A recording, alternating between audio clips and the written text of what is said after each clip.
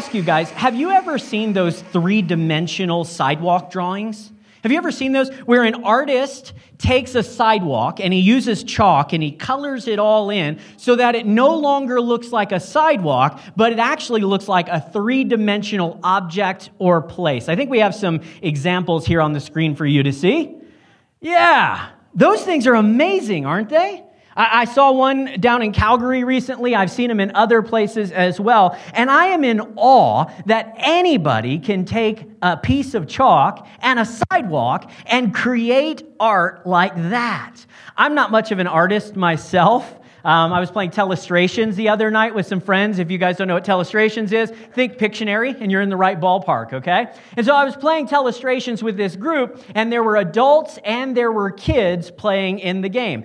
And I found myself having the worst drawings out of everybody sitting around the dining room table. It was embarrassing. I truly and sincerely found myself jealous of a 7-year-old's scribbles. I was like, man, that kid can draw. I feel really bad about myself. Joshua, the guy who was up here reading the Christmas story a few moments ago, he looked over at me and he said, Dan, there are a lot of things in life that you do really well. This is not one of them. In fact, he said, I think this might be the thing that you are worst at. And I was like, geez, thanks, man. Appreciate the encouragement. I mean, with friends like that, who needs enemies, right? I'm not much of an artist. And so when I see something like this, my mind is blown. I can't even believe that somebody is capable of doing this. Now, the interesting thing about these sidewalk drawings is that they only make sense from one perspective. There's only one place that you can stand and see these drawings and everything pops. Everything clicks. It actually looks like it's a three-dimensional picture in front of you. If you stand anywhere else on the sidewalk, if you stand on the side, if you go around to the back and you look at it, the drawing will look warped and unimpressive. I think we have some examples of that too on the screen for you. This is a swimming pool. I mean, it looks like the lady is in the cement, sticking her leg up out of the water. It is impressive when you stand and look at it from the right perspective. But if you slide around to the back, it looks off. Something doesn't quite look right about it. I mean, if you look at these drawings from the wrong perspective, you will end up confused, frustrated maybe a little bit because you can't quite make out what you're seeing, and probably indifferent. You're just like, who cares? I don't get it. It just doesn't make sense to me.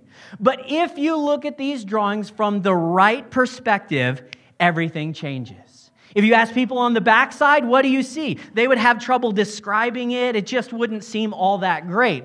But if you ask people who are standing at the proper point and looking at the picture with the right perspective, they would be gushing about what they saw. They wouldn't be able to shut up about it because it's so mind-blowing that a piece of chalk and concrete was able to create that. Now, what's the difference between those two groups of people? Only one thing: perspective.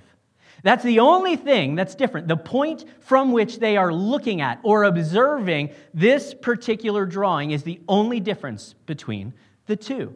Perspective makes all the difference. So let me ask you this question. When you look at Christmas in 2017 in Calgary, what do you see? I wonder what your perspective on the Christmas holiday actually is. Some of you see magic. It's like Christmas magic and nostalgia, right? You see the twinkle in your little kids' eyes when they wake up in the morning and they find out what the elf on the shelf has been up to all night. Seriously, some of you guys are crazy with that stuff. Like, you take it serious, and I'm impressed. I want to see a movie, like a full-length feature film with this elf and his hijinks. Some of you guys see that magic, that twinkle in your kids' eyes. Some of you guys see the beauty of a tree lit up with gorgeous white lights. Because let's be honest, white lights are better than colored lights. Did I just get booed? Did somebody just boo me? I have preached in churches for like 17 years, and that's the first time I've ever been booed on stage. Wow. Whew! All right, I know which topic to stay away from. I'm not trying to start a Christmas war, you guys. But seriously, some of you love that. There is nothing better than seeing a decorated tree. October 31st hit. The kids are coming over to do like trick-or-treating, and you've already got the tree up. It's magic to you. Some of you guys, you think about like all the good memories that you have, you know? You think about your family and all the times you had growing up. You think about the delicious food that you get to eat. My favorite part of Christmas is eggnog. Period. End of story. That's the reason that I get most excited about the months of December, all right? Some of you think about your vacations and the trips that you went on. Maybe you went someplace warm. Maybe you went someplace colder for some crazy reason. But when you think of Christmas, you think magic. You think memories. You think nostalgia. But can I ask you, is that all you see at Christmas? For some of you, from your perspective, when you look at Christmas, you don't see nostalgia, you see stress. Like that's the word that comes to mind. That's the feeling that rises up inside of you because the bills are bigger than the bank account. Because you've got family coming over later tonight or maybe tomorrow. And while you're glad to see some of them, others not so much, right? It's like if your family were a Christmas cartoon, you've got some Christmas villains that just seem bent on ruining it for everybody. And you've got anxiety about these guys coming over. You're nervous about all that you have to do in order to put on the big Christmas production for your family. You add in the crazy pace of cleaning the house and cooking a big meal, and your kids are out of school for 2 weeks. Like, whose idea was it to take the kids out of school and put them in your house for 2 whole weeks at the most stressful time of the year? Whew. And then somebody drug you to church this morning. As if you didn't already have enough going on. Somebody's like, you should come and spend an hour at church with me. And you're like, oh, can we just rename this holiday Stressmas and be done? Can we just call it that? Because that's really what it is. You guys probably know as well as I do that consistently people report the most stressful time of the year for them is Christmas. It is the time in which we feel the most frazzled and the most chaotic. But let me ask you, is stress all you see at Christmas? For some of you, from your perspective, it's not nostalgia or stress, but, it's like sadness. You struggle feeling sad because this Christmas is different from other Christmases. Maybe last Christmas you had somebody in your life, and this Christmas they're not with you. Whether they passed or now they're your ex, and this is going to be the first Christmas where your kids are not with you on Christmas Day, and you're sad, you're dealing with that, you're processing, how do I handle that? Maybe it's not, a relational thing, maybe it's your job. I know 3 people this December that lost their jobs, and they're headed into the next year with a lot of uncertainty in their financial life and with their careers. And they're sad because they don't know what's going to happen. And they're sad because of all the things that they've had to let go of just in the last few weeks. So maybe Christmas is a sad season for you. But can I ask you, is that all you see at Christmas? Sadness? Maybe if we strip away the busyness and the tradition, we get rid of kind of all of that, and we just look at December 25th from a religious perspective. You feel indifference. You're like, I don't get it, you guys. I don't know why you Christians get so hyped up over the birth of a baby. I don't know. I just don't see it. It doesn't do anything for me. You might see just the birth of another religious leader, and you're like, meh. I don't know. I don't know why you guys get so worked up about it. I don't get it. But is that all you see? Is that all you see? A group of Christians who act like this is the biggest day of the year, and you're like, no, it's the most stressful day, or it's the saddest day. Is that all you see this Christmas? My hope is this morning, by the time you leave here, that you will see more this Christmas.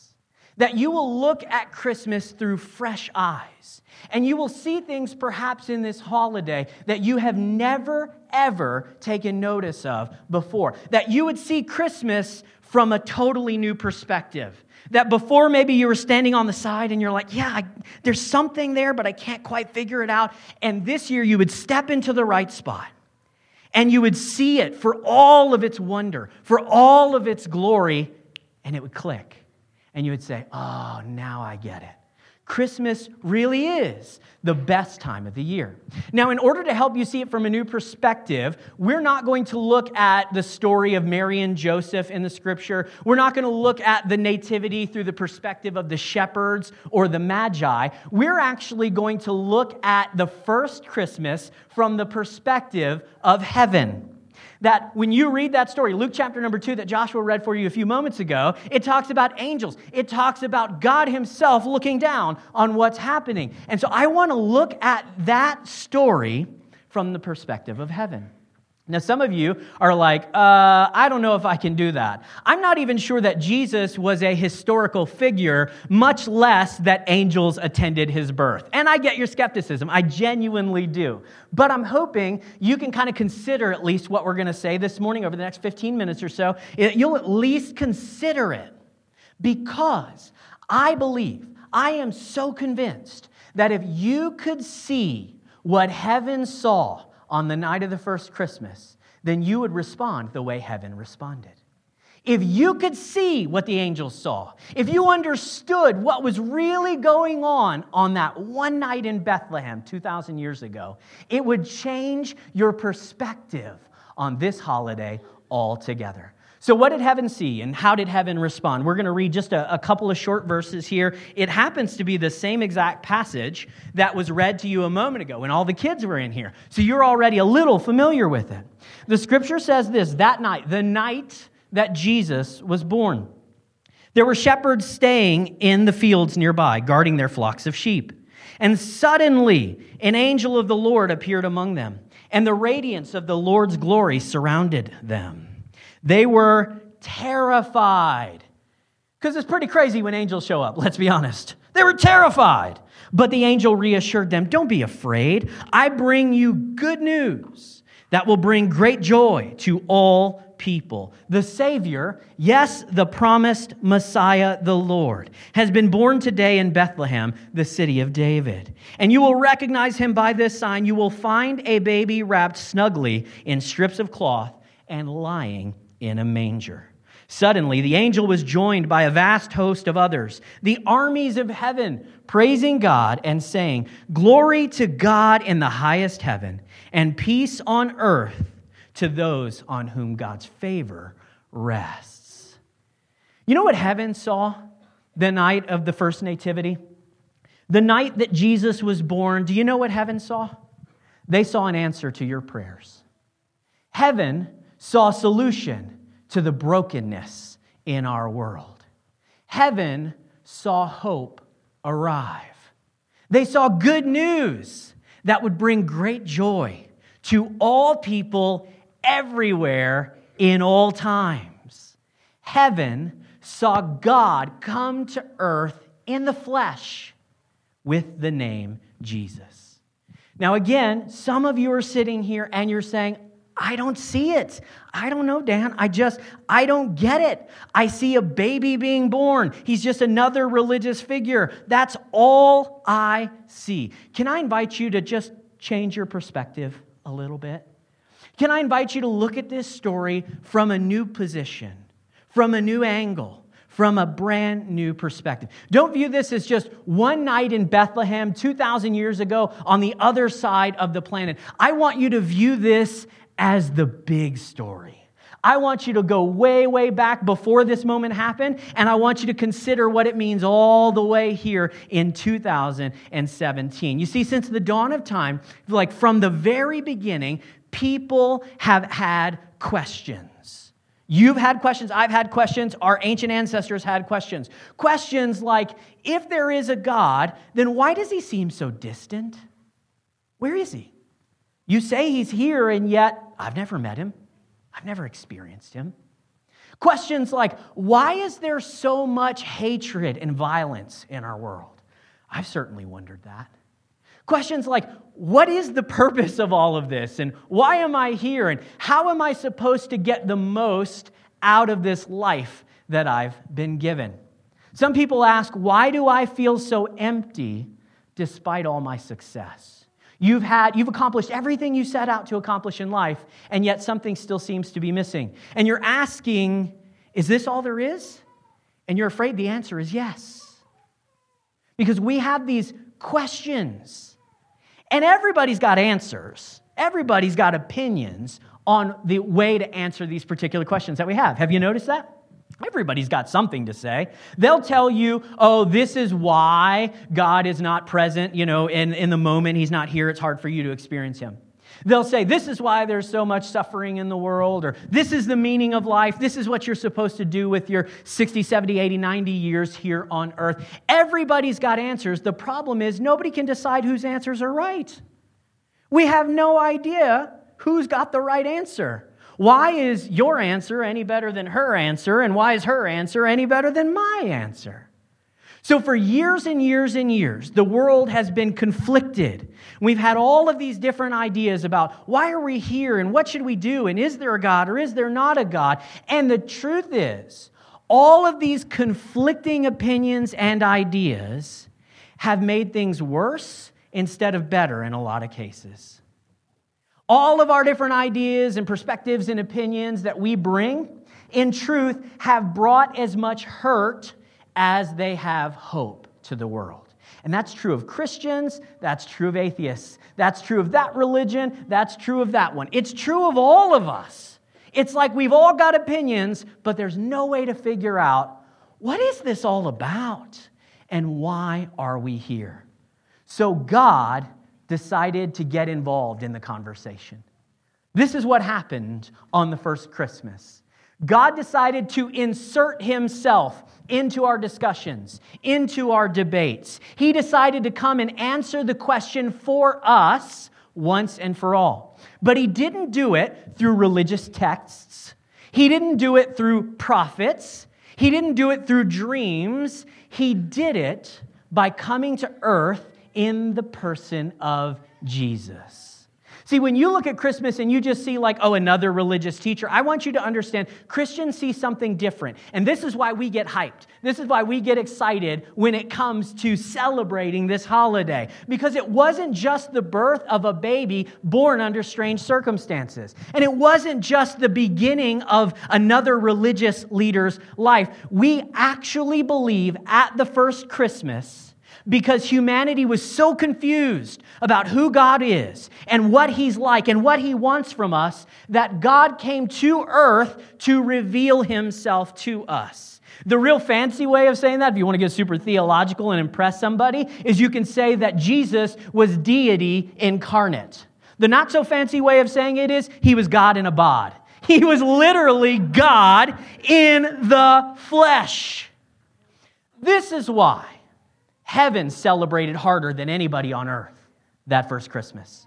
And this is why Christians get super pumped about the holidays. And this is why for some of us, this time of the year is much more transcendent than the gifts we give and where we spend the holidays and what our bank account is or isn't like. It is about something much bigger.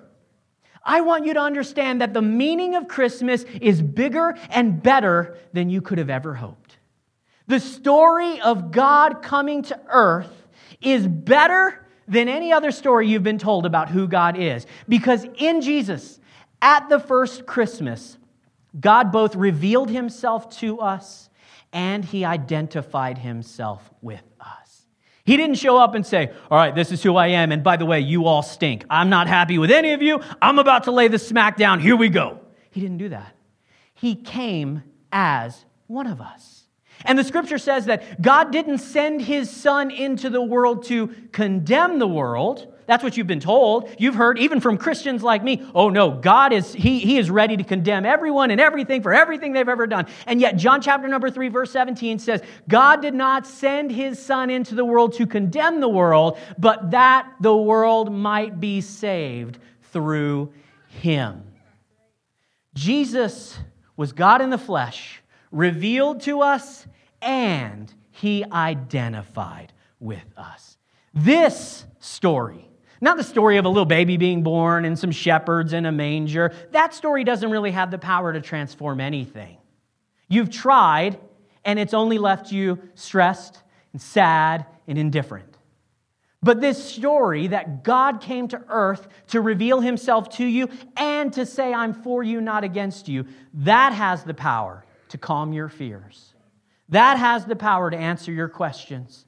That has the power to lift your spirits. He has the power to change your life. So we wrap up this morning. I'm going to give you 3 kind of tips that'll help you take Christmas from stressful to meaningful this year. Some ways that'll help lower the anxiety and difficulty that you feel in this season. And the good news is, these will apply to you whether you would consider yourself a follower of Jesus or not. If this is your regular home, you come to Connect all the time, or this is the first time and somebody drug you because they promised lunch and that was it. That was the only reason you're here. These will apply and help you, I think, regardless. Number 1. Remember, there's only one Savior, and you aren't it. There's only one Savior. You aren't it. You're probably a wonderful person. I have no doubt about that. But I doubt that angels sang when you were born. I doubt wise men traveled from afar to show up at your hospital room the day that you were born. There's only one Savior that's ever been born. And luckily for us, it's not you. Hey, can I just encourage you this Christmas season, again, whether you believe what I'm saying about who Jesus was or not, can I just encourage you to let go of the weight of everyone else's expectations and experiences this Christmas? You can let go of that. You don't have to carry the weight for whether or not somebody has a good and enjoyable and meaningful Christmas. Don't sweat it if you weren't able to give the kids everything they wanted. Don't sweat it. They're going to be okay. You didn't get everything you wanted when you were a kid, and you turned out fine for the most part. It's all right. You don't have to carry that anxiety. Don't worry about whether or not your sister-in-law is going to have a good time or your mother-in-law is going to complain about what you cooked tomorrow. It doesn't matter. You're not their Savior. You're not responsible for them encountering a meaningful Christmas. That's not your job. That's the job of the Savior who came. And so you can let go. You can say, you know what, for me, Christmas isn't about the gifts we give. It's not about the meals that we have. It's not even about the family time. Ultimately, Christmas is about connecting with this bigger and better story. And so I'm going to let go of my Savior mentality, and I'm going to allow Jesus to be who Jesus is. Here's the second thing you can do. You can choose to see more this Christmas. It is a choice. It won't come naturally. You'll have to decide, I'm going to see more this Christmas. Because it is so easy for us to get wrapped up in the gifts and the gatherings. But instead, can I just encourage you this Christmas to choose to change perspectives? I'm not going to look at this simply as another holiday where I've got to perform and make everybody happy. I'm going to see something more. I'm going to connect with the real meaning of Christmas this year. That might be some specific ways that you can do that. You might choose to pray with your family. That might be something you're like, whoa, we don't do that sort of thing. I get it. But that might be a way that some of you connect to a bigger picture this Christmas. You might at Christmas talk about the things that you're grateful for. I know we typically do that at Thanksgiving, but it's always a good practice to say, hey, this is what I'm grateful for. And one of the things I'll challenge you to do is not only say, this is what I'm grateful for, but to also say, this is who I'm grateful to. And that could be a person, it could be somebody sitting around the table, or you could say, I'm grateful to Jesus that he came, that he revealed God to me, and he identified me with God. You might choose to do that. You might say, let's read the Christmas story as a family. I know it's lame. Nobody's going to pay attention. But this is a way where we can connect with something more meaningful this Christmas. So you'll find the Christmas story in Luke chapter number 2.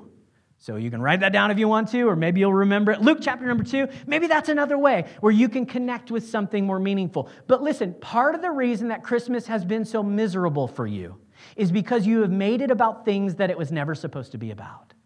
And until you connect with that ultimate meaning, the truth behind this holiday, then it's always going to be Stressmas. But if you can make it Christmas, Christmas, then it takes on a whole new perspective and a whole new meaning. One last thing, we're done.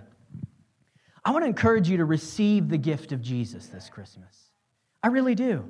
Some of you have been coming to Connect for a long time, and you've unlearned what you thought you knew about God, and you've started to learn God as he was presented by Jesus. Some of you, this might be your first time here. I don't know what your situation is. I don't know your background. You were probably hurt by somebody who claimed to be a Christian. Some of you have been, you've had terrible church experiences. I get all of that. But can I tell you that ultimately the church is not what it's about. The people are not what it's about. The Christ is what it's about.